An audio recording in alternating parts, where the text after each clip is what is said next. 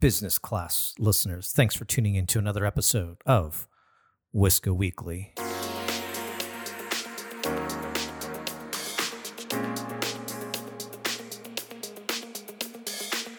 Business class listeners, this is episode number 183 of Wisco Weekly. Thank you for always tuning in. Thank you for support of the show. This is Ben Fox. He's an Irish music producer and composer. Pretty chill, very loungy kind of music. You could check him out on Spotify. But Ben Fox has some pretty dope music, and I'm kind of feeling pretty funky this week. So that's why I chose this particular song. Anyhow, on this particular episode, listeners, Dan Chen. I kind of butchered his name at the start, but Dan Chen is the adjunct scholar at the libertarian think tank Cato Institute. And he testified before Congress back in June, late June. He testified before the House Committee on Financial Services on a public credit system. I encourage you to check out the episode page. I will add a bunch of links where you can view his statement before Congress. You can check out the back and forth questions. And on this particular episode, I really wanted to kind of do like that post-game press conference style, after a athlete performs on the field and then they get interviewed afterwards. That's what I wanted to accomplish here. And I think of note, one of the things that dawned on me during this recording session with Dan was asking the question of, well, what is the problem? What is the problem that was trying to be solved through this public credit system? What is the problem that was trying to be identified? And so Dan kind of walked me through that. So this will be a very good episode. It's going to be pretty heavy. However, have a listen, because this could definitely be an issue that could come before the American public in the near future. This is Dan Chen from Cato Institute. I hope you have a listen. And also, don't forget, be sure you're subscribed to the show. I'll be back next week when I feature Orrin Heatley, who is the lead organizer of the Recall Newsom campaign. Ooh, stay tuned for that. Anyhow, let's get into the show.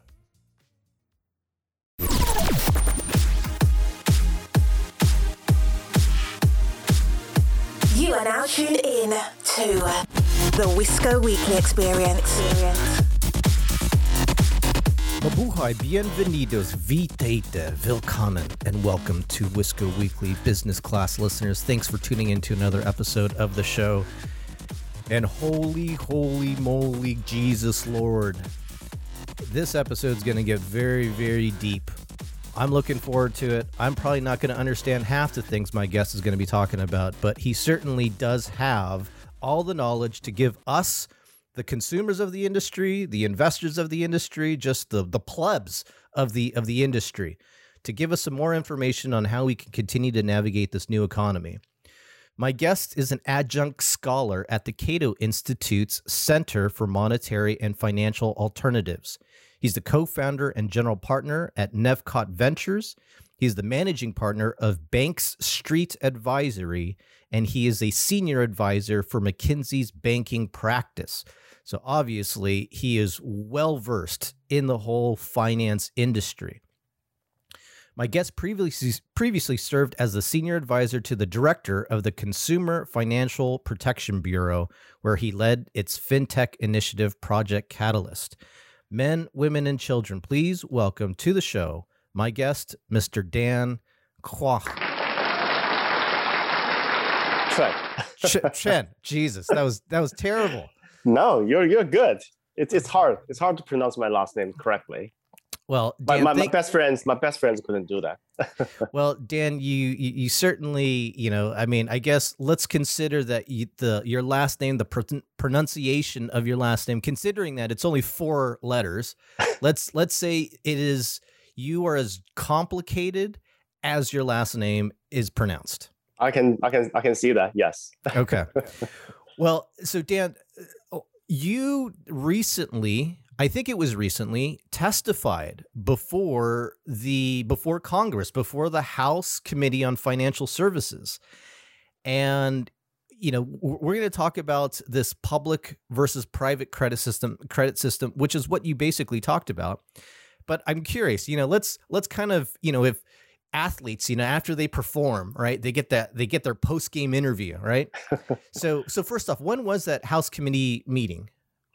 This was about 2 weeks ago. I think it was June 29th. I believe that was the date. Yeah. Okay, so June 29th. All right. So imagine yourself, if you need to take a breath. Imagine yourself being put in that room, in that, you did it via a virtual call, virtual chat. Imagine yourself you're back on that day, June 29th? Yeah. You said? June 29th. It's done. Now you're in the press room, and now I pop my hand up and I say, Dan, this is the first time you've testified before Congress. How do you think it went? I think it went well. I give myself at least a passing mark, but a lot of people email me, text me, call me afterwards saying that, well, congratulations, you did very well. And I think overall I did pretty well. I think I really got my main points across. And I think we that was the first time we had the opportunity to publicly inspect the pros and cons of this Public Credit Bureau proposal, which I think still needs lots of discussions, conversations. So House had its first hearing, and whether the Senate will pick up, sometime to do their version of the hearing, we'll see. But I do think it was an important opportunity for the public to see what's happening in the proposal, and what kind of sort of implications it will be for not just for consumers, but also for the economy, for the industry. Was there any particular congressman or woman that you felt kind of misrepresented your argument? No, I think everyone have to give our elected officials give them the kudos for really understanding these issues very well. I mean, they have different views, obviously, which is understandable, expected. The Democrats and Republicans have different views. But what I want to say to you, Dennis, is that the most interesting, it's a very brief moment in a hearing. We had a 3.5-hour marathon hearing. And actually, just so you know, we didn't even finish. The House Financial Services Committee probably is one of the largest ones. They have something like 50 members. So I think we only went through probably half, but they had another hearing later in the day, so they couldn't have all the members joining. But in the 3.5 marathon hearing, I would say the most interesting moment was when Congressman Sherman, a Democrat from California, so his opening remark in his 5 minutes time was about, he had a lot of concerns about this proposal, even though he's he's a Democrat. But then he quickly moved on to his questions, but more on the reforms of the industry. But he personally expressed doubts and concerns about this public proposal. I thought that was very interesting. And so I didn't have the chance to see that part. What were some of the doubts he expressed about this public credit system? Yeah, I mean, obviously we're very brief, probably only 10, 15 seconds the most. I didn't count the time, but I think very similar to the concerns that I expressed in my testimony as well as in my written statement, which is the privacy issue, the cybersecurity issue, and also whether this is going to be really, again, I don't want to misrepresent Congressman Sherman. As far as I can remember, privacy, cybersecurity, and also truly the effectiveness of this proposal, whether it can really accomplish the lofty goals of the proponents of this proposal. And it seemed as if the criticism of a public credit system was, I mean, you had mentioned, these are the main criteria points: the privacy, the collection of this data and how it's going to be used. This seems to be pretty consistent amongst all of the politicians, in which when they were asking you, what good could come out of this, what bad could come out of this, you kind of always defaulted to, again, the fact that, there's a privacy issue at stake. The fact that, how could you ever deliver a system to be so equitable and also try to have it as accurate as possible too? I thought that was another element that you kept honing in on of the critiques of a public credit system. Before we actually go on here, Dan, maybe it's important for us to understand what is being proposed. What is the public credit system? Could you describe and define that for us, please? Sure, of course. Yeah. So so this idea actually came about. I think the first time I encountered this idea was when after the Equifax data breach in 2017 or 17. Yeah. So somebody wrote a op-ed on New York Times, basically criticizing the private system, and without any details, proposed that we should actually regulate this industry as a utility and have a public system in place. Then this idea obviously picked up a lot of momentum when DMAS, the think tank, the progressive think tank, they came up with a proposal, the white paper, which we extensively discussed in the hearing, to set up a public credit bureau housed within the Consumer Financial Protection Bureau. The main idea is the private sector has failed, and we need to have the government take it over in credit reporting. And all the furnishers or lenders, debt collectors, they need to furnish the data to the government. And the government agency will collect all the data. And somehow this agency is going to have the best technology in place to make sure the information is accurate, make sure there's no duplicate files, there's no mixed files, there's no fragmented files, and the consumer's information is well protected. Then you mentioned the equitable piece, which is the credit system in many people's eyes is very biased against minorities, people like me, for example. Well, let's clarify. Let's clarify though. It's not minorities. You need to add the additional modifier to that. It's low income minorities. It's low income, right? So obviously these two things oftentimes they overlap, right? So it's the women, it's the new immigrants, it's the low income consumers. Many times regulators, policymakers call them the vulnerable consumers. The system is biased against them. They have to pay higher rates, or many times they're not even in the system. They are called credit invisibles. So somehow this government agency is going to fix all these kind of problems, and these problems are real problems. I'm not ignoring them. And you heard in my testimony, I kept going back to these problems and touting a private sector solution to be a better way to solve these problems.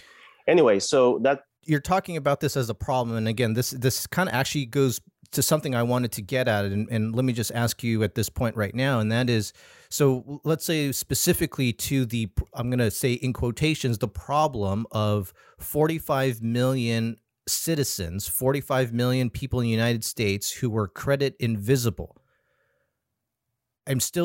I guess, what is the problem there? The problem is, let's just give you one example. So a friend of mine a couple of years ago, he immigrated from Canada, right? So he's got a established history in Canada, but he couldn't get a credit card in the United States. He couldn't get a car loan, couldn't get a mortgage because he had no history in the United States. And so that's a little bit more extreme example because he's not a low income person, right? So he's got a pretty established history in Canada. But more likely, someone who, let's say, living in a sort of a cash economy, or someone just who are not used to getting credit, and the person pays the rent on time, pays his utilities, cell phone bills on time, and mostly using debit cards, or prepaid cards. But that information is not reflected in the reporting system. So if the person wants to go out to someday want to get a credit card or mortgage, the person will not be even able to get one. So that's the credit invisibility we're talking about here. So many of these people obviously could be eligible for affordable credit, but because of the system is being set up today, again, the system is not perfect. these people cannot get credit. And then, of course, also there are people who actually cannot manage their debt well, and these are the probably not as responsible as the lenders want them to be, and these people obviously cannot get credit. But the 45 million number we're talking about here are mostly referring to people who, some of them at least, we don't know what the number is, but some of them would be a good credit consumer, but they cannot. Now, one of the things that I think about when 45 million people, to me, that's not a huge number. I mean, this is kind of the state of California. And so therefore you could kind of, I don't know, it seems like a pretty solvable problem, right? And then when you start to boil it down, right, and you segment that audience, it's probably less than 45 million that actually are probably even seeking some sort of credit. They can't go to the private market. They can't go through, they can't go through a bank and apply for a credit card to start to establish credit. You have mentioned that, there are other systems, and I think we're going to talk about this whole algorithm, but, there are other ways that people can establish some sort of payment history, be it through rent, be it through their mobile phone, through utilities. One thing I didn't hear in that testimony hearing was, because my wife, she came here as an immigrant, and same thing. She didn't have credit. It was hard for us to get her a credit card. Even I, as an authorizer, could not actually, get her a credit card. Banks were still turning her down until we were given the option to say, well, look, I don't remember the exact name for it, but if you give us $500, then we could basically take out credit against that $500. Secure credit card. A secure credit. Okay, so secure credit card. I guess how come that wasn't brought up, or why is that not given more attention as a way to start building credit? It's a very interesting question. So a couple of years ago, when I was at the CFPB, a number of companies came in and they did a study.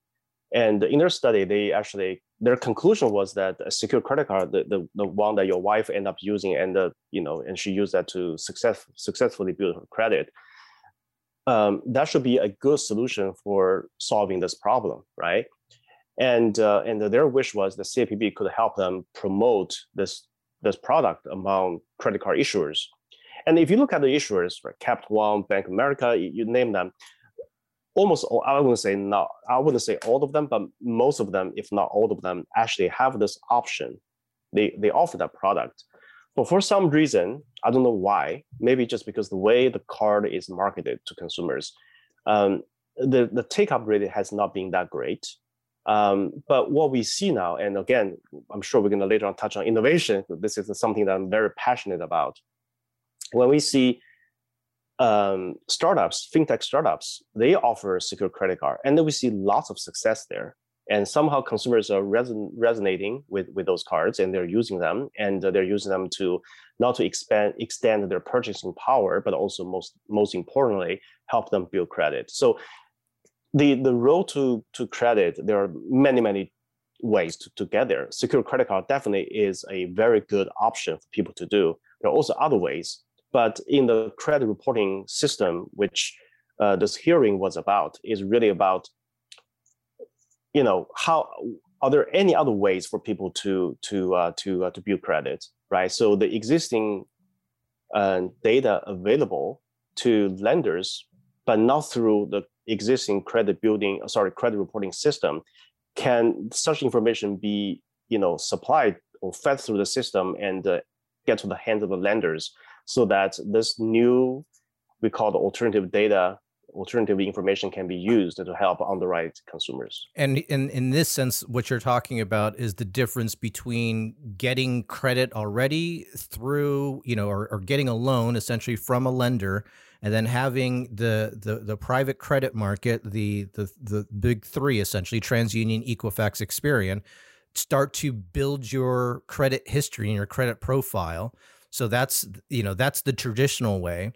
The alternative data that you're talking about here are the things like rent, utilities, paying off bills, and having that be incorporated now into this individual credit profile.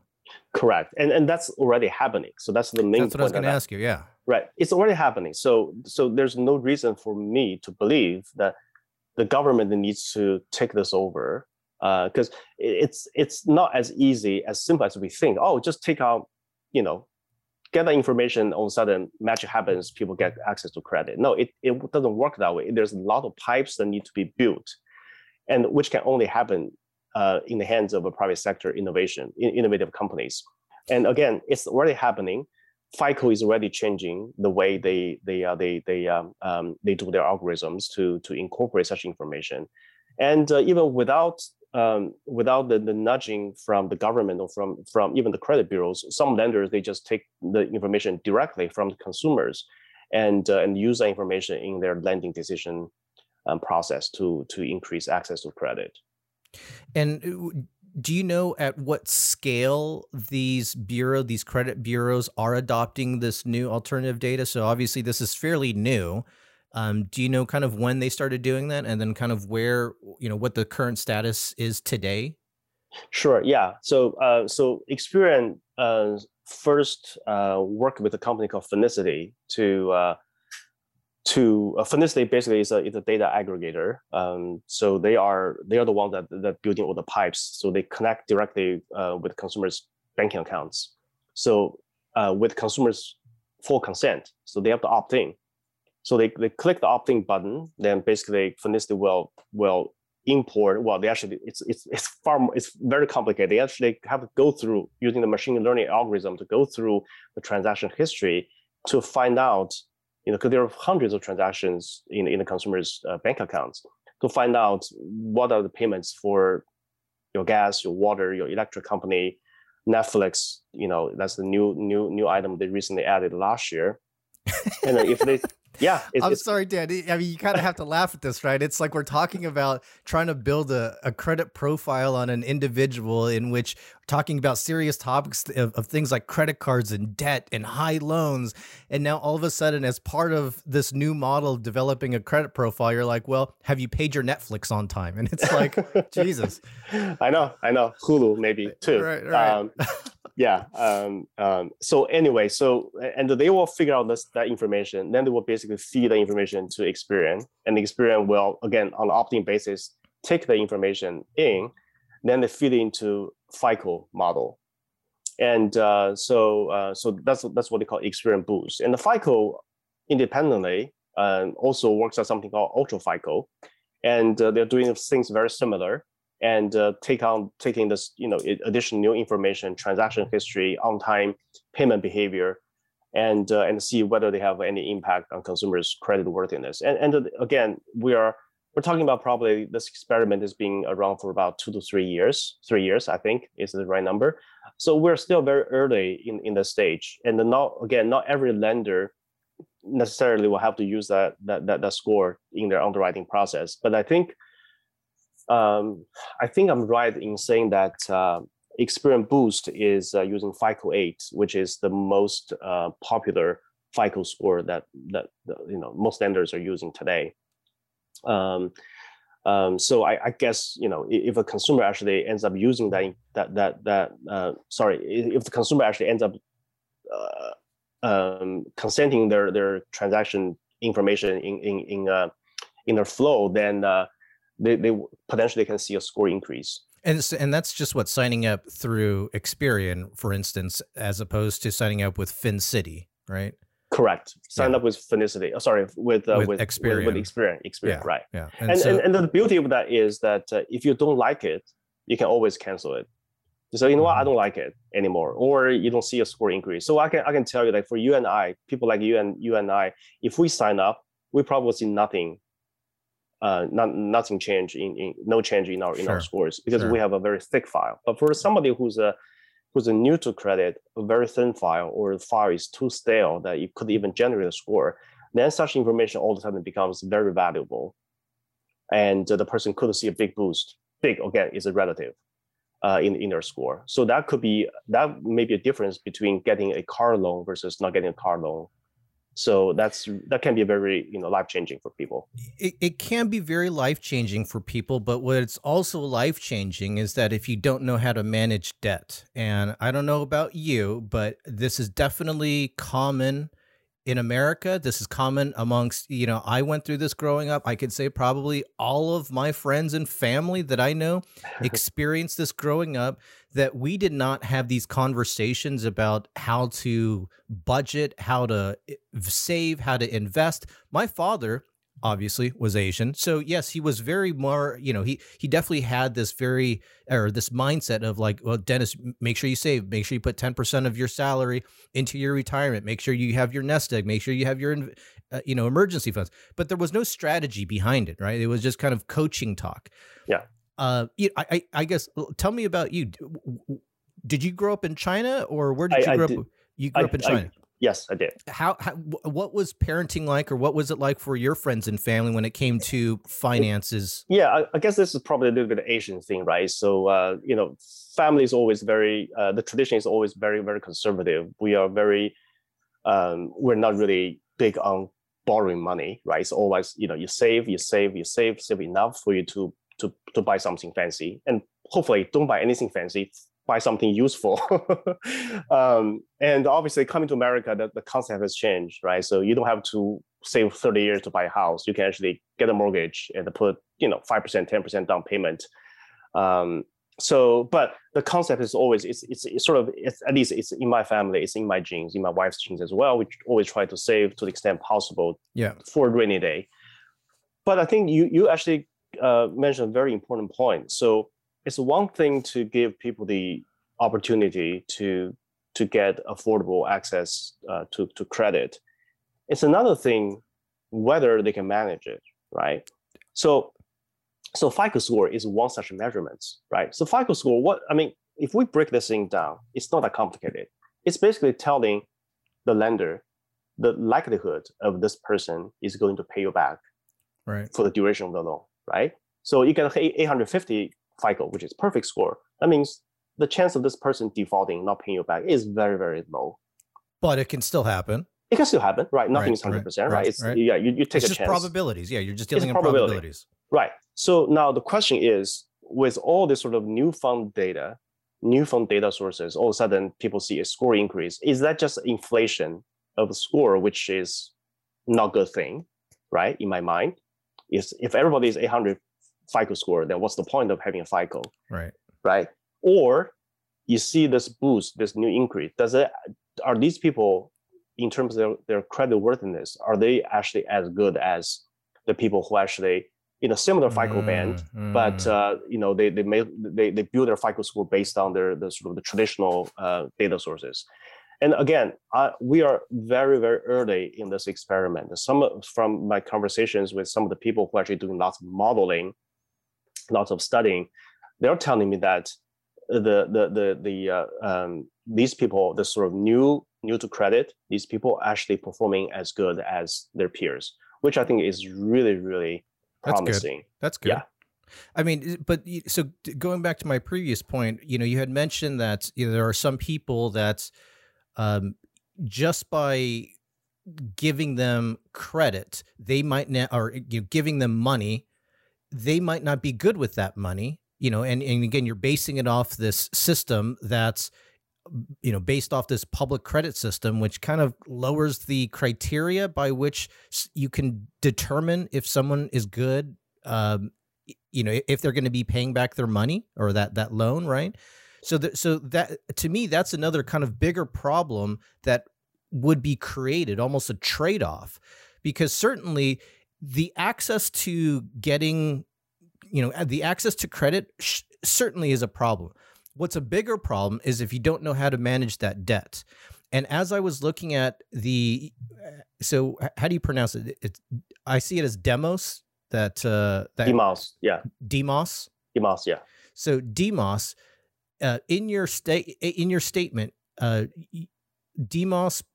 I'm going to read here from your statement. The DeMoss proposal calls for establishing a public credit bureau within the CFPB, a 7-year transition period within which credit data will be furnished to the public bureau. Third, a credit information can only be used for lending.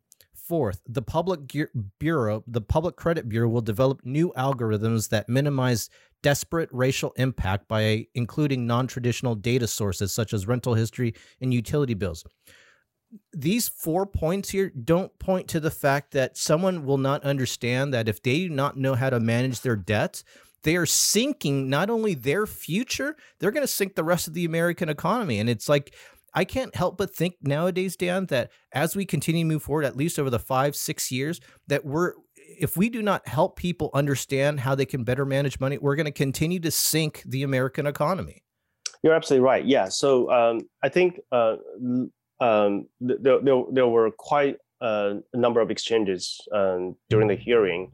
Both, I think, mostly probably toward the question towards me, the concept of risk-based pricing, right? So should we get rid of risk-based pricing or not? So I think this is a very important. Explain that a little bit more for me, please. Risk-based pricing, basically what it means is if you're high risk, you're going to pay a high rate.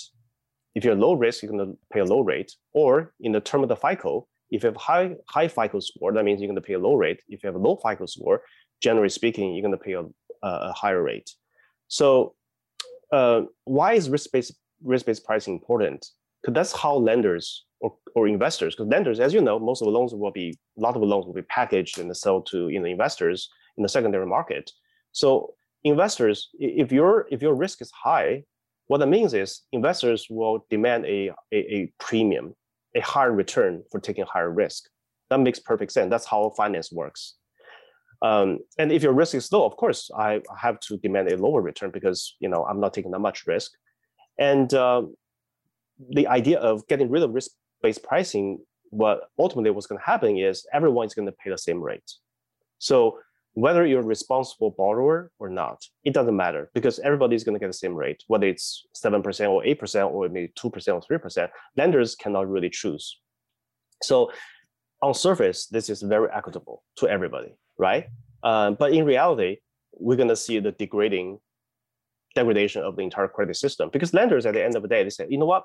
I cannot really do this because I have no idea whether you're a good borrower or bad borrower. Because even if you're good, I have to give you the same rate. And what they're going to do is they have to compensate for that. What they're going to do is they're going to actually jack up the rate for everybody. Okay, so then for people who are responsible, they're going to be penalized. For people who are not responsible, they actually get a free ride to some degree. But at the end of the day, lenders will not be able to give as much credit as they would like to give, and so we'll see a shrinking credit economy at the end of the day. So that will be bad for everybody, not just for people who are responsible, but for people who are, having some challenge in managing their debts, it's also bad for them because they otherwise wouldn't be able to get some credit. Now they cannot, or even, they have to get, the credit they can get to probably has to be very, very high cost. You speak of the degradation of the credit system, and I firmly believe that would absolutely happen. But I also think that is just the first step in this snowball to hell. I don't know if you agree with that premise, but I can't really. I was trying to think about this. Well, so if you have a degradation of the credit system, I was trying to think, well, what effect will this have? Let's say, for instance, on the markets. I know, let's say in the automotive space, and specifically the tier 3 level, a lot of dealers, right? I could actually see a lot of dealers being for this. Why? Because that just means more sales for them, right? So like on one hand, they're okay with this. One of their big problems, if anything, is just the whole idea of marking up the interest rate for profit and, being capped at that aspect. But certainly if this means more sales to them, I almost don't see that they would think that having a public credit bureau system is a bad thing. But I can see this having a much bigger effect, obviously, on the finance and on the lending side, but I don't know how to exactly quantify or clarify that. Would you happen to know like what could be the, real damaging effects of a public credit bureau system? So we're actually talking about two different things, right? One is the credit bureau credit reporting system, which is what the hearing was about. But in the hearing, we talk about risk-based pricing because I think a lot of the progressive, they also want to get rid of risk-based pricing because unfortunately, that's the reality of American life today. If you happen to be a Black American, if you happen to be Hispanic American, it's more likely that you're gonna be credit invisible, or you're gonna end up paying a higher cost for the credit. So their solution for that is to get rid of risk-based pricing, everybody paying the same rate. Now, there is a real-life example how this is going to really ruin not just the lending, but the economy, and probably, I wouldn't say our country or not, but education. Everybody is familiar with that, education. I often joke about this because I did spend 10 weeks at the Department of Education a couple of years ago. And I told my colleagues there that the United States government is the world's largest subprime lender. It's a joke, but it's carrying lots of truth in it. The reason being, the United States government, when it comes to student lending, it doesn't do any kind of risk-based pricing. You knock on the door and say, hey, I want money to pay for my tuition. Boom, you get it. No questions asked. Okay, the school tells you you need to borrow X amount. The government will write you a check, send it to your bank account, or to the school, and ultimately you get disbursements after all the fees and tuitions. No questions asked. Anyone can get it. And after this was, I think President Obama basically, I think it was 2010, 2011. Okay. They basically took over lending for most part. And now we have, 1.6 trillion dollars in debt. And we have a huge problem now. A lot of people are talking about loan forgiveness, right? Getting rid of the debt, cancel the debt, whether, the president has student loans, right? So that's a huge problem because at the end of the day, who's going to pay for it? Let's say we have debt cancellation. Who's going to pay for it? It's going to be taxpayers. The money is not going to fall from the sky. It's the taxpayers who's going to actually foot the bill, right? Dan, you're being too rational. You can't ask that question. Who's going to pay for it? Well, somebody has to pay for it. The money doesn't grow on trees, and we got to be thinking about these questions very carefully. So if you get rid of risk-based pricing in student lending, this is the mess we're getting into today. Of course, there are also other policy issues, right? Student lending is very complicated. I'm just focusing on just a single aspect of there's no risk-based pricing. You don't really factor risk into the calculus, then you get this problem. And if we do this in the credit market, private credit market, at the end of the day, who's going to bail out lenders? If you are a lender, if you're a card dealer, taxpayers. Ultimately, well, if you're JPMC, if you're Citibank, if you're these large banks, we did that in 2010. So yeah, right. Right. In 2010, when the financial system melted down, the government bailed them out, right? So, but if you're a small lender, you pose no systemic risk, and nobody's going to bail you out. You're going to go out of business, period. And at the end of the day, we'll see less access to credit, and it's bad for everybody. So, this kind of reminds me of a guest I had on the show, Dan. Her name is Michelle Corson from On the Road Lending. Shout out to Michelle if you're listening. Michelle is the CEO of On the Road Lending, just a small kind of private bank lender in Dallas, Texas. However, she takes a very personable approach to her practice of lending. And I think this is kind of what I start to see in this progressive world where everything is about data, everything is about science. We have to make data-driven decisions. But at some point, it's nice to hear Michelle and what she's doing with her business, which is, look, of course, I'm going to take a look at, if you don't have a credit history, of course, I'm going to take a look at your income. I'm going to take a look at your bank statements. I'm going to ask you questions on, show me your electricity bill, all these things that matter if you were to loan out money to someone else, one-to-one. And at some point, she makes the decision and her, analysts make the decision that says, you know what, Dennis is worthy based on my interview with him, based on the documents he's given me. He is worthy of qualifying for this loan. I wonder, will we ever get to that? Will we ever go back to that style where there's a little bit more one-on-one where you can look at someone in the face and say, hey, you know what? You are going to be worthy of it, or no, you're not. Like, I can see that you're going to take this money and you're going to go immediately and just waste it all at the mall. Well, that's a tough question. I mean, kudos to Michelle and her team to find ways to give people credit. Of course, if they are proven to be credit worthy. But I think fortunately or unfortunately, depending on how you look at it, lenders are moving further and further away from the model. Here's the reason. One of the reasons, I wouldn't say the reason. One of the reasons. Well, first of all, is obviously so things are getting so inexpensive today. Now all you need is just to start a lending business. You need a laptop. You can sign up for Amazon Cloud, and everything becomes so cheap. And if all you need is just a bunch of very smart engineers to figure out how to do, devise a machine learning algorithm in your credit underwriting model, then you can start lending money to people, right? I'm obviously simplifying that. And lenders more and more depart from the old model, which is very in-person, a lot of interactions. And there's also regulatory sort of risk there, because once you do this in person, then inevitably, sometimes you have your personal biases in there. So what lenders are concerned about is, what if, it turns out that I'm not giving enough credit to what they call protected classes, women, minority, that sort of thing. Then there's a fair lending risk. But if you do everything sort of, my eyes closed, it's going through the machine, doesn't mean there's no risk. There's still risk, but at least you take any potential personal biases out of the system. So that's why I think lenders are moving further away from the old model, which is very personal, and the lenders really trying their best to help you.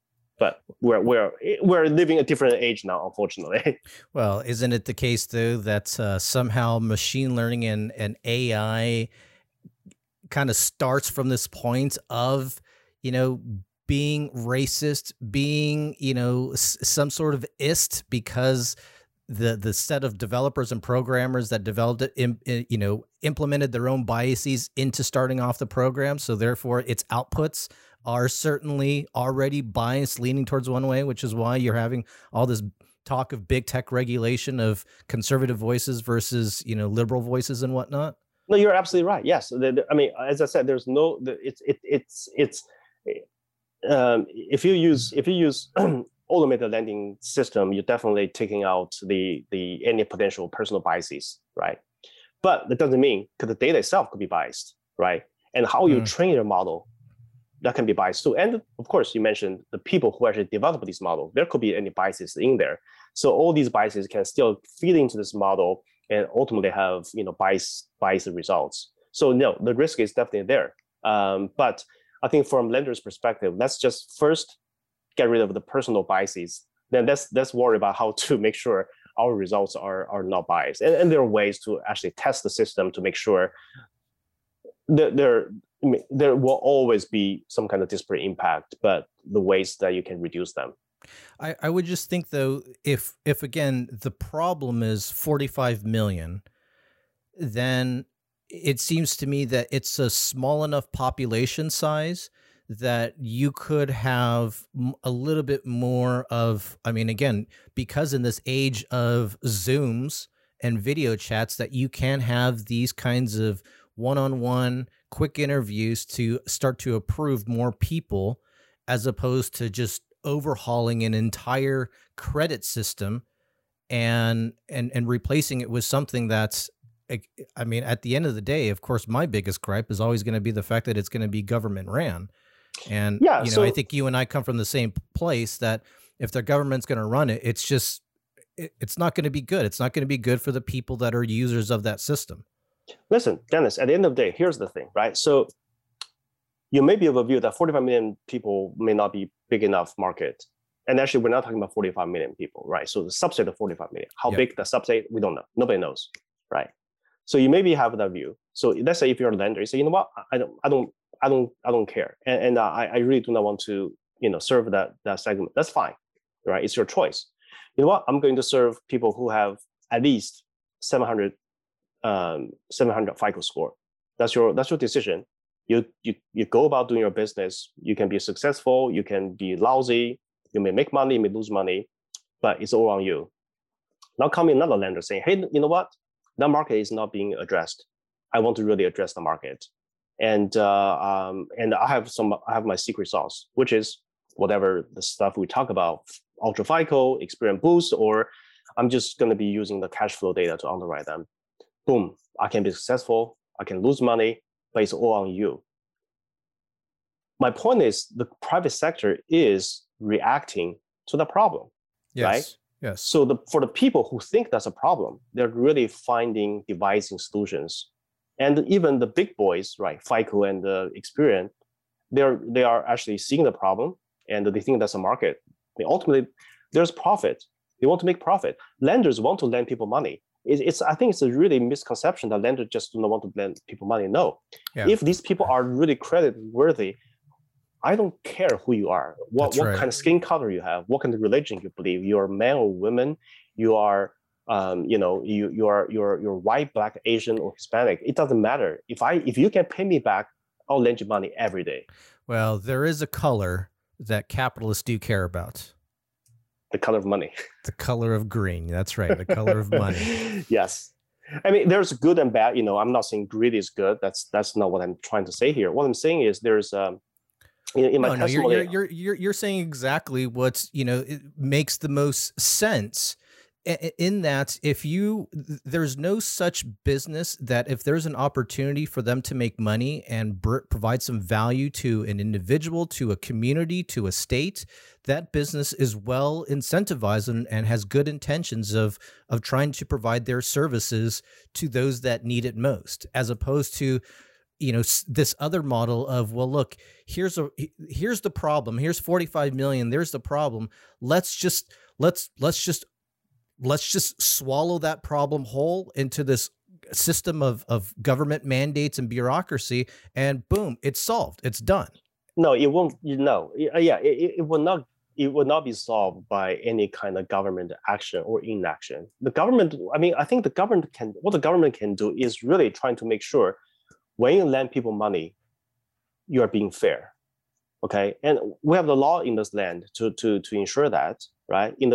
Before 1970s, if you're a woman, no lender wanted to give you money. If you're black, lender didn't want to give you money. That's wrong. Now we have a law to ensure that the kind of discriminations won't happen again. Well, it still happens, but at least not happen in the kind of scale that in the 60s when black people couldn't even drink the same fountain as white people. Mm-hmm. What the government should be doing is that to ensure every lender is abiding by the law. The rest leave to the market. The market will solve a lot of problems the government cannot solve. And I think it's really good for the government to highlight this problem, right? It's okay and it's perfectly fine for the government to say, hey, here's a big problem. Shame on you, private sector, if you cannot solve the problem. It's fine for the government to do that. Highlight the problem. Let the private sector figure out a way to solve the problem. And my point is the private sector is already devising solutions to solve that problem. There's no value add whatsoever for the government to come in and say, I'm going to take it over. Well, I would argue, though, too, which, again, always kind of comes back to this point of what is the problem? And 45 million people being credit invisible, again, I'm still failing to see what is the problem, other than to say that the problem is that 45 million people could be doing better, right? Which is like, okay, well, can we be more precise about what that means then of doing better? Like it's unfortunately it's going to be very difficult if you're credit invisible to somehow get a house within the next 5-10 years. Like you're going to need more than just credit. Like you're going to need a whole bunch of savings. You're going to have to make a whole lot of good financial decisions to get to that point of buying a house, right? So again, this idea then of what is the problem of 45 million being credit invisible, and why is it that there's being a microscope, being looked at on this? I'm still a little bit, I guess unclear about, or it's still a little bit numb on me on why that is a problem. So again, I think it's really perspectives, right? So again, some lenders they do not want to serve that segment, and some lenders probably will suck at serving that segment because they don't have the experience. And some lenders, they say, I'm willing to do that. Obviously, to do that, you need to have a higher risk tolerance, right? So every lender has their own sort of sweet spot in terms of what kind of customers you want to serve. And for some lenders, they believe that's their sweet spot. They can definitely go deeper in the subprime, or sort of, this is not subprime per se. This is really, you're not even in the system in the first place. So So I think at the end of the day, it's really a choice. So you may believe, and everyone has their own belief, opinions. This is not a big enough market. That's fine. Don't touch these people. But there are a lot of people actually believe this is a big market. They want to really serve the market. Yeah, absolutely. And let them do it. And my whole point is, the industry is aware of this issue, and they I know a lot of startups. They're very much mission driven. They want to provide equity, credit access to everybody. But at the end of the day, they are not backed by their mission. They're backed by venture capital. Okay. So if you're a venture capitalist, which in the case I'm too, if I look at a deal, I say, okay, fine, I love what you're doing. I'm very much for financial inclusion. I myself went through the process. I know it was not fun, but at the end of the day, how are you gonna make money for me? I'm cutting you a check. I'm not getting a return in some kind of empty promise. I want to see, I want this real return, because I have investors that invest in my fund, right? So that's what's going to happen, is that this is a profit-driven private market solution that is not just backed by empty promises. They're actually backed by real solutions that can solve the problem. When you leave that option to the government has no incentive to make profit. That's what government is supposed to be doing, right? The government's function is to protect consumers. So then you lose that kind of the real drive. Then whatever solution the government can come up with is going to be subpar for sure. Yeah. So maybe a last question on the public versus private credit system here. Has there been talks about a public-private partnership between lenders, the credit bureaus, and different states, or the federal government, that is, in a way to attack this, as opposed to just completely overhauling, the system? I'm not aware of such talks, and I also, again, from my vantage point, I'm also very suspicious of the effectiveness of such a potential partnership. I mean, I'm not saying there shouldn't be any partnership between the public and the private. I think there are ways that and the scenarios where such partnerships can really work. But in this case, I really don't know how this can really work. I'm not really glossing over the problems of the private sector. I think there are problems that need to be addressed. There needs to be some kind of reform, which I already touched on during my testimony. But I think for the government, any kind of government intervention in this space is just not really adding any value, and it can potentially make things even worse. Imagine if someday the government took this over. Imagine you still have millions of consumers filing for complaints because their data was not accurate. Then who are you going to turn to? You have nobody to turn to, because government is sort of the last stop. Mm-hmm. And I believe if the government took this over, the same kind of problems we're seeing today are going to persist. And the government is not going to really solve the problem at all. And I think if anything, the government will be even worse at doing this, because they have no experience, no expertise.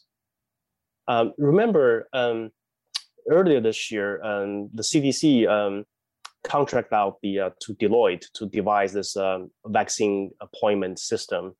The government spent $44 million on it. And when the system rolled out to all the 50 states, and most states just ditched it. They said, you know what, it's not working.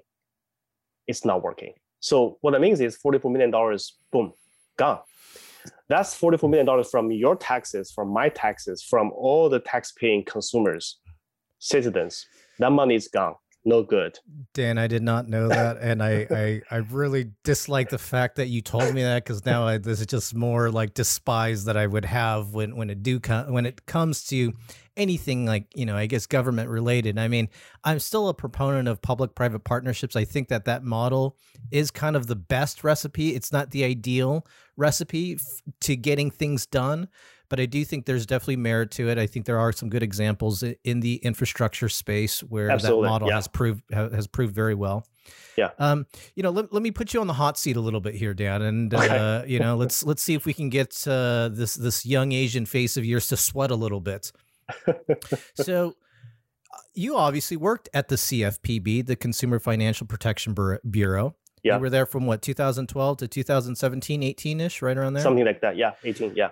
Okay. So you were there for a fairly good amount of time. And, you know, would you, if this discussion, you know, if you were back at the CFPB and this discussion was going on right now, would you still have and feel and think the same way, so as to basically say that, you know, the CFPB, who could control this public credit system, this public credit bureau system, you know, on one hand, you as the employee, you'd be like, well, yeah, I mean, I guess that's my job to make sure that everyone can get everyone can get loans and every lender subscribes to that. So I, as an employee of CFPB, I want to make sure that that happens. Would you feel about this public credit bureau system the same now as if you were working with the bureau? Absolutely the same, because so here's the difference, right? So if I was at the CFPB again, and the Congress passed the law that says you shall establish a credit bureau within the CFPB, and if I was assigned a task to help set it up, then my personal feelings, my personal opinions don't matter anymore, because I have to do what Congress tells me. That's the law, right? You agree with the law or disagree with the law, that's not my job. My job is to do what the Congress tells me. But that doesn't mean I disagree with that. And right, you have your own. You still have your own personal beliefs as an employee, right? Correct. You are being I'm wearing two hats. One is as a private citizen, I can be against this, but then I'm as a career civil servant. That is my job to do what I'm supposed to do, right? So there are two different things. But that being said, I truly think whether you are a CFPB employee or not, I think this is, at least from my point of view, this is a terrible, terrible idea. It's really a solution in search of a problem in search of a solution. Correct. And it's that's solution how in I certain think problem. about it. Yeah, the other way around. So what really bothers me is that I think a lot of us are actually talking about the same thing here, right? So we see, you know, there's access to credit problem. We see there's potentially a accuracy problem. We see there's some problem with dispute process. But these problems can be addressed by reforming the existing industry. Right. We do not need to go so far to the left to have the government take it over. And we're already seeing the failures, and it's really happening right in front of us. The $1.7 trillion student loan debt. Now we know a lot of these people are not going to be able to pay them back. And they cannot even file personal bankruptcy, just so you know. They cannot file personal bankruptcy. Even if they do, the debt will still be with them until they die. Oh, really? Oh, yeah. This is not like, you know, you borrow from, Bank of America for a mortgage, you file bankruptcy, hey, you don't care. Because these student loans are backed by the government, essentially. Essentially, you cannot. The only way for you to get rid of the student loan is two ways. One, pay it back. Okay. Secondly, you die. There's no third way out. So it's a very, very horrible situation we are in now. These are the students who, a lot of them former students, they couldn't pay them back. You know, what are we going to do? You know, we're going to have a come to Jesus moment that someday probably. Yeah. The government just have to foot the bill. I mean, that's not good. Yeah, I mean, you know, that kind of predicament is definitely a bit different than if you were to get money from a private institution. And, you know, I'll speak personally on this, Dan. I do recall, you know, back in 2008, I went through some personal tough times, and I was unemployed and I was having a tough time paying off bills. And finally, one of the credit cards that I had, basically, I don't know what the exact terminology, whatever, it went in default. Essentially, I couldn't even pay it back anymore. It was going off to collections. And then it was like 2 years later, I got a 1099 that essentially because I didn't pay it off, it was deemed as income. So then I had to pay taxes on it. Yeah. And it was just like, I mean, it was just one thing after another. And it was a terrible, terrible experience. And I learned the hard way. But again, this goes back to my point of like, look, just because you have money doesn't mean you're going to be good with it. And if you're not good with it, you're going to screw up everything else in the system. And this 1.6, 1.7 trillion just slowly creeps up. And all of a sudden, again, we're at this point where it's like, 80 cents of every dollar that we make is just, it's gone. We don't even take advantage of it. You know, I was trying to do the quick calculation in my head earlier today too, of like how much of a dollar goes to, you know, other things other than what we would want. Right. So be it, you know, essentially taxes. Right. So I think it's in about the neighborhood of 50 cents, almost 60 cents of every dollar goes to basically. We have no control over that. Unfortunately, the government collects the money, and listen. I'm fine with paying my share of my fair share of taxes. Right. But I think I think government still serves a very important function. Right. We need a military to protect our borders. Right. To protect the American interests overseas or at home, and we have Social Security, Medicare, what have you, these entitlement programs in place. You know, we cannot a lot of people rely on the income or the health care services when they grow into their retirement ages. But for the new unnecessary government expansions, especially when the private sector can competently and adequately address these issues and serve the needs. Listen, America, we have 14.6 trillion. This is our consumer lending economy, right? So the largest in the world. And you're telling me that this is the most competitive and the largest credit market in the world, and we never stop innovating ourselves, right? So think about all the innovations. America is always leading the world, and now you're telling me the pillar of this economy, which is the private credit reporting industry, is so terrible that we have to literally tear it down and rebuild it. That argument doesn't make any sense. Yeah. If the pillar of this economy is so terrible, how can we have such a great economy? Yeah. It doesn't make any sense.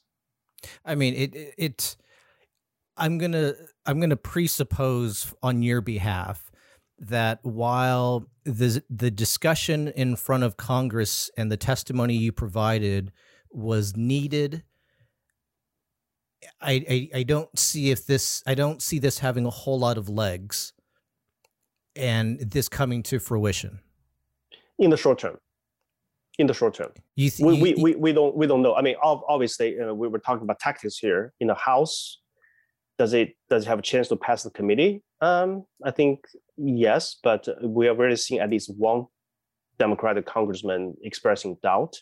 Maybe he can be convinced. I don't know. Pass the committee. Well, if it pass the committee, then along the party line votes, you can probably pass the floor. Yeah. Senate most likely is going to die. You need the 2/3. We don't have the Democrats don't have the majority. Yeah. Don't have the majority, right? We have the same majority. Yeah. But we're talking about only 2 years or 3 years, right? But things can change. You never know. And this idea, once it's there, it's going to be there forever, and it will come back, I believe. All right, well, Dan, so let's put the public-private credit. I think you've got my heart rate to race already too, especially when you're telling me about a $44 million grant that was given out to Deloitte. Oh, Jesus. Anyhow, I'm not making this up. Just Google yourself. No, ignorance is bliss. Ignorance is bliss, my friend. They all reported, hey, this is not really the biggest sort of failure. Just look back 10 years ago. Mm-hmm. When Obamacare, what's it called? governmenthealth.com or whatever .gov, healthcare.gov, that was even much bigger spending, and that rollout was a disaster. Didn't work. Absolutely. And I mean, look where we're at right now. I mean, look, to me, probably the only benefits of that discussion that happened with regards to Obamacare being implemented was that health insurance companies removed the pre-existing condition. And it was like, we went through all that work just to get that removed. And like, I don't know, I guess to me that also like shows the powers that are beyond the individual control, right? Like you do need to have the big insurance companies go up against big government in order just to get one tiny little clause removed, from a healthcare system. So, well, I'm not even talking about that. I'm really just focusing on just when the government has zero expertise in something that the private sector is good at doing, and they're actually doing that. Of course, they don't do it themselves. They contract out to someone. Again, the usual names, right? Big consulting firms take over. Yeah, it's a millions and millions of dollars spending on those projects, IT projects, and end up being failures, and that's just horrible. I mean, I look at things, so Dan, so for me, I constantly look at this lens of a customer experience, right? And that customer experience primarily derives in the private sector. It's derived from data and how to optimize all the different data points in a customer journey so that the customer experience is as great as possible. And to me, I'm having to call the California Franchise Tax Board, and for weeks, I can't even get through to anyone. I call, and it's like, it's like 3 p.m. and it's like, we'll call you back at around, in about 2 hours and 5 minutes. I get the call back at 5 o'clock, a little after 5 o'clock. I talked to a representative, and the representative was like, well, our hours are closed for the day, but I just wanted to give you a courtesy call that we can try you tomorrow. And it's like, I don't get this. I finally get through to someone, but you're only telling me that you're closed. Like, again, those are those like customer journey points. If you know that I'm going to be on hold, or I'm going to get a call back in 2 hours when your office is closed, why do I even request to be called back? Dennis, the difference if this was in private sector was if you had a terrible customer experience with one company, you say, you know what, I'm done doing business with you. I'm going to switch to a competitor. If it's a government, there's no competition. Mm-hmm. You're stuck with just one entity, and that's it. Okay, so let's talk about you in this final segment here, because I'm very curious about you, and obviously you're well versed, well educated in fintech, finance in general. You attended Harvard. You worked in government. You're in the venture capital space now.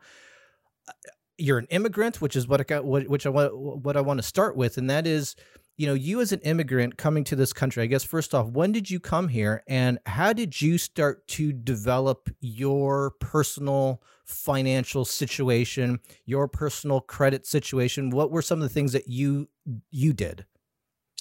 Yeah, so I came here to pursue my advanced degree. I went to Drexel University. They gave me a scholarship.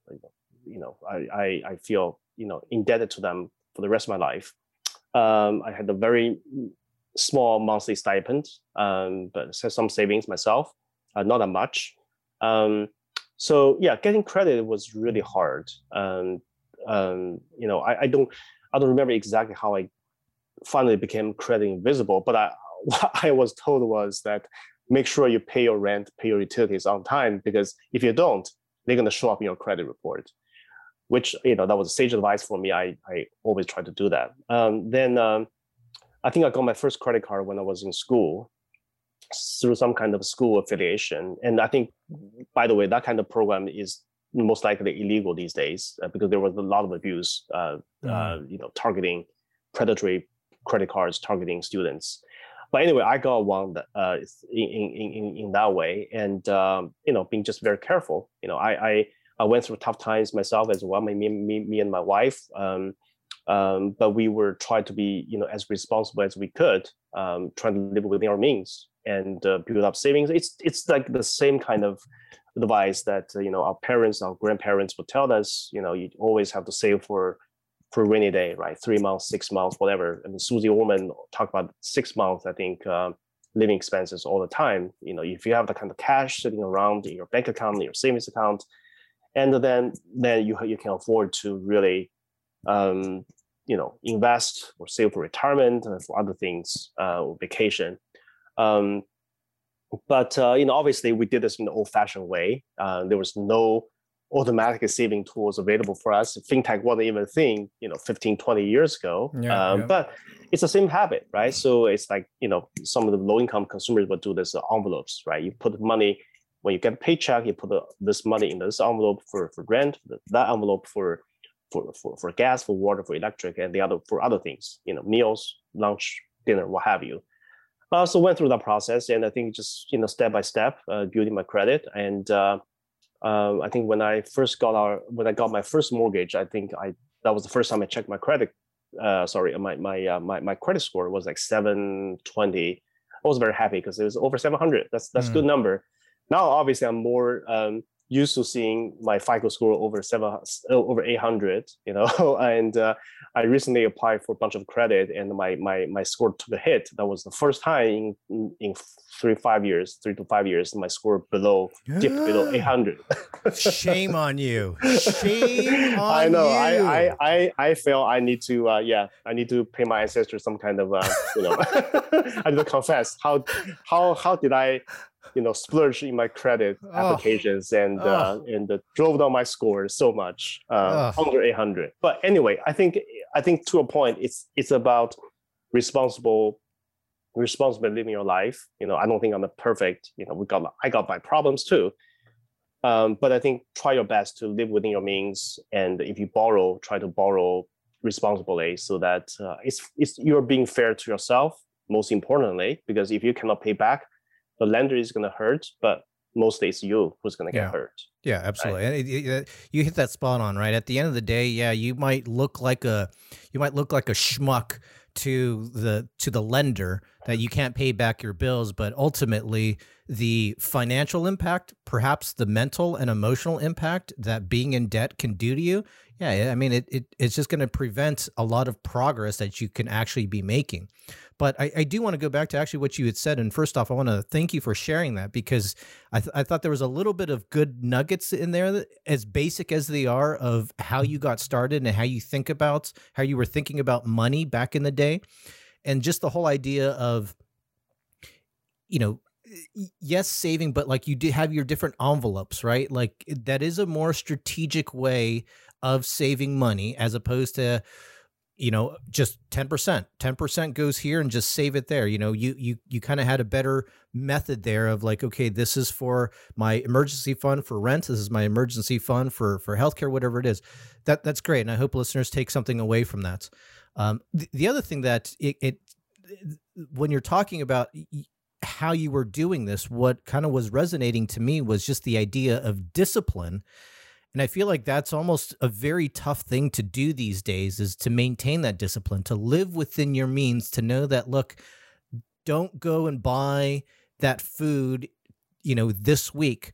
Try to wait at least till next month. And somehow that discipline is much tougher to do these days. And I'm sure in the face of social media, that's not going to help, someone's discipline either, Yeah, that's a shame. I do think discipline is definitely needed. I think there needs to be some kind of right balance. There needs to be a right balance between consumption and the savings. And I think the good thing is, again, I'm a huge proponent of financial technology, financial innovation, and we are seeing some of the sort of the new players coming to the space, and they are actually trying to be very subtle, very sort of working behind the scenes to make you more disciplined. So we all live in very stressful lives, right? So we have, I wear so many different hats. I've got different obligations and pulling different directions. And as I think a lot of people are too, right? So people have multiple jobs, right? They drive for Uber. They actually probably also have a being a yoga instructor at the gym 3 nights a week. So people have so many different things going on. It's really hard to really, and not to mention unstable income, right? So if you work for, let's say, a retail chain, your hours every week may be different. That means your income on a weekly basis will be different. Your expenses can be also very volatile, right? If your car breaks down, who's going to fix it, right? Do you have extra money? If you're getting sick, how do you take care of your kids? So all these things are making our lives really harder than probably they were before. of course, with that, we also have more conveniences. Technologies can really do better. So some of the companies are really trying to help you save really effortlessly. So I'm working with a company called Digit. They've been around for a number of years. Is that just DIGIT? DIGIT, Digit. Yeah, that's the name, Digit. So what they do is they use, again, this big name, machine learning algorithms, their secret sauce, to help you save money behind the scenes. So every day they will look at your expenses. They'll say, hey, maybe I can shave off maybe $1 or $2 if you really are tight in your budget, and put it aside without you even lifting your finger. You just say, okay, you don't even know this is happening quietly behind the scenes. And then all of a sudden you have a small pot of money to help you, deal with some kind of emergencies. So it's not a lot of money, but it's a small amount that can really get you through. Yeah. So they're doing that. And also there are companies that are, we talked about earlier about helping you build credit, right? So you heard of this thing called what's it called? CBA is credit building loans. Okay. So credit building loans are basically you basically pay yourself and in a way to build a credit. So it's like the secured credit card, you're saying? It's different. It's different. Let's say you go, so that's your local credit union offers this program. Say, okay, I'm going to put your money, pay me $100 a month. I'm just making this up, right? Yep. For 12 months, right? Every month you give me $100. I put the $100 in a CD, right? You cannot take the money out until the CD matures. After 12 months, the CD rate, let's say, is 50 basis points, right? So I'm going to pay you $1,200 plus, $50 interest in return, okay? And every $100 you make to the CD, that gets reported to the bureaus. Mm-hmm. So that's counted as a on-time payment. Of course, if you're late, if you don't pay, that's going to work against you, of course. Mm-hmm. So this used to happen only at a very, very small scale, at local level. A local credit union can offer you that, but you have to be a member of the credit union. You have to live within sort of 50 miles. Yeah, right. In whatever it is, the criteria of qualifying for membership now in the credit union. With the innovation, now all of a sudden you can put this in a mobile phone. Anyone in a country can access that kind of product. And we're seeing a lot of companies are doing this, and they're doing very successfully. Self is a company. They're based in Austin, Texas. They're just offering this credit builder loans. They started a couple of years ago, and nobody thought that would be successful. Now all of a sudden, real people getting real loans from them, and now they have a secure credit card. And all of a sudden, not only you can build a credit through the CBAs, you can have a secure credit card to extend your purchasing power and also further build your credit. So I think these are all very positive things that technology can bring us, can really help consumers. If they sort of lack the discipline, or if they lack the access to help them build credit, technology can definitely help. But at the end of the day, of course, if you want to live a successful, financially, responsible life, you ultimately needs to be taking control of your own finances. You need to be consciously be more disciplined, more careful. Yeah. And it's not just about saving for a rainy day. It's about saving for retirement, saving for college. There are a lot of things that we need to do in our lives. Okay, so let me flip the table here. Last question here for you, last topic here for you, and that is, so we talked about what it was like for you saving money, getting, the discipline that you exuded in saving money and being responsible with money. Now that you're in money, now that you're managing money, be it your own or other people's, what are some of the hard lessons or tips you have now that you're in this position of managing money? Wow, it's I don't know. I don't know if I have any tips for people for your audience. I think it's obvious. I mean, different. I guess I'm on the other side of the table now, right?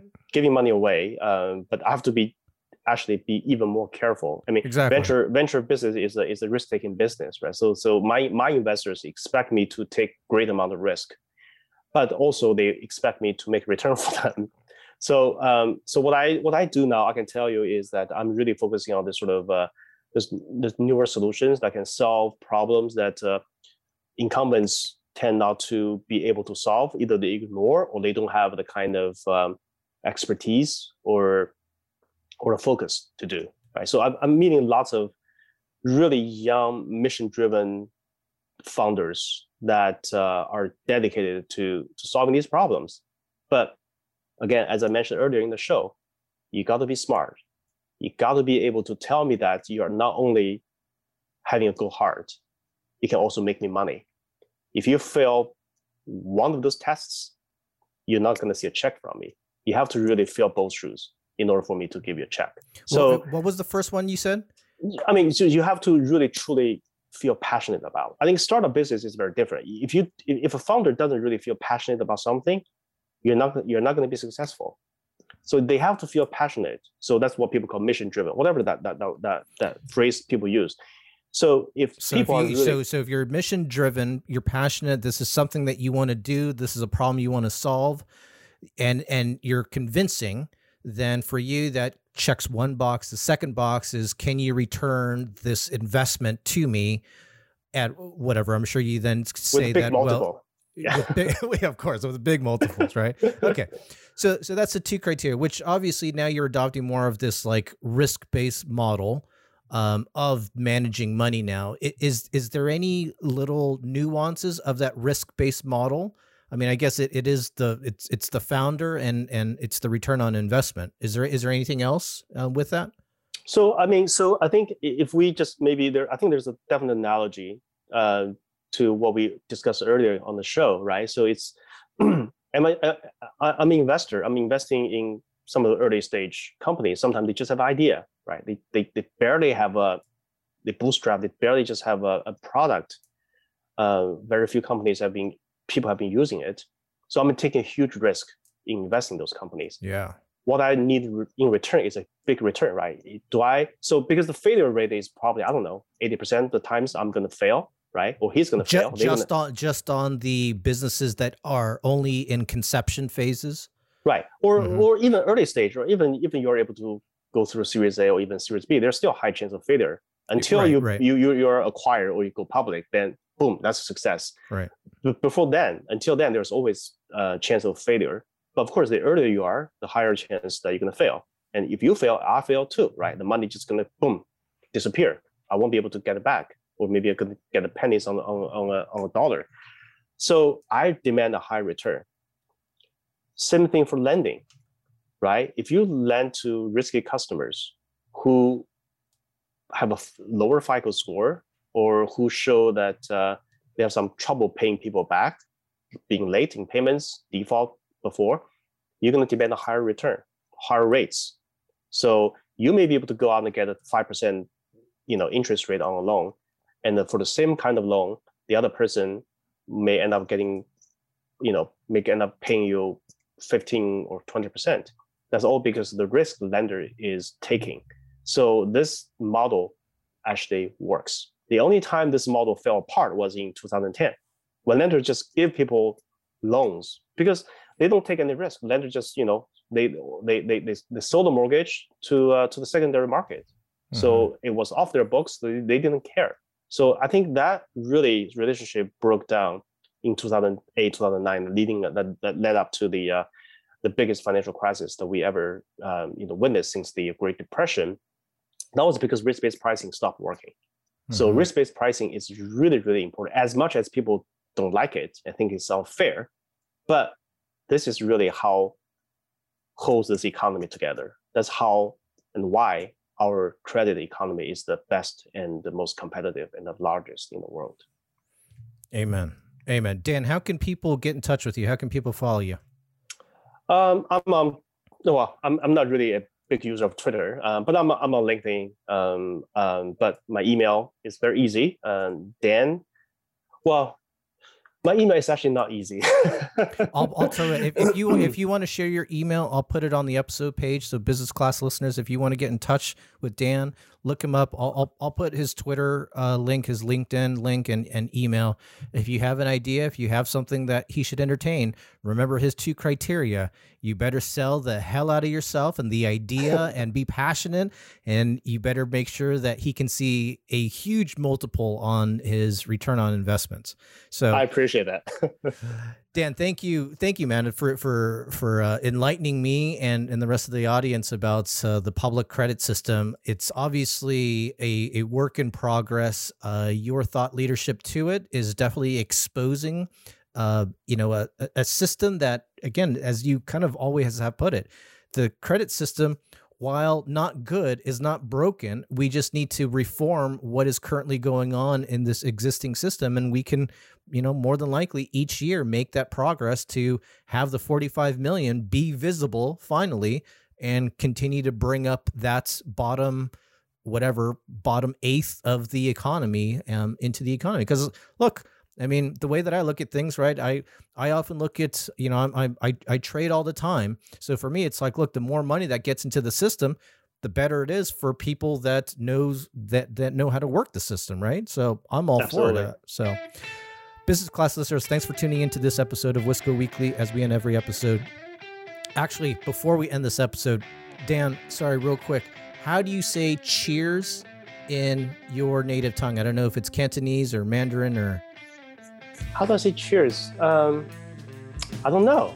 How do you say cheers? How do you I know. I'm sorry. Your credit is below 800 and you don't know how to say cheers? Oh, geez. I don't know how to say cheers in Mandarin. How do you say? Do I have to do a Google translation? Oh, shame on me. Shame on you. All right. Well, we'll have to look that one up. Business class listeners, as we end every episode, cheers. Prost l'chaim kipis nastravi salut kampai mabruk tutsins gambe yamas nastarovie vo salute and saudi to the customer experience.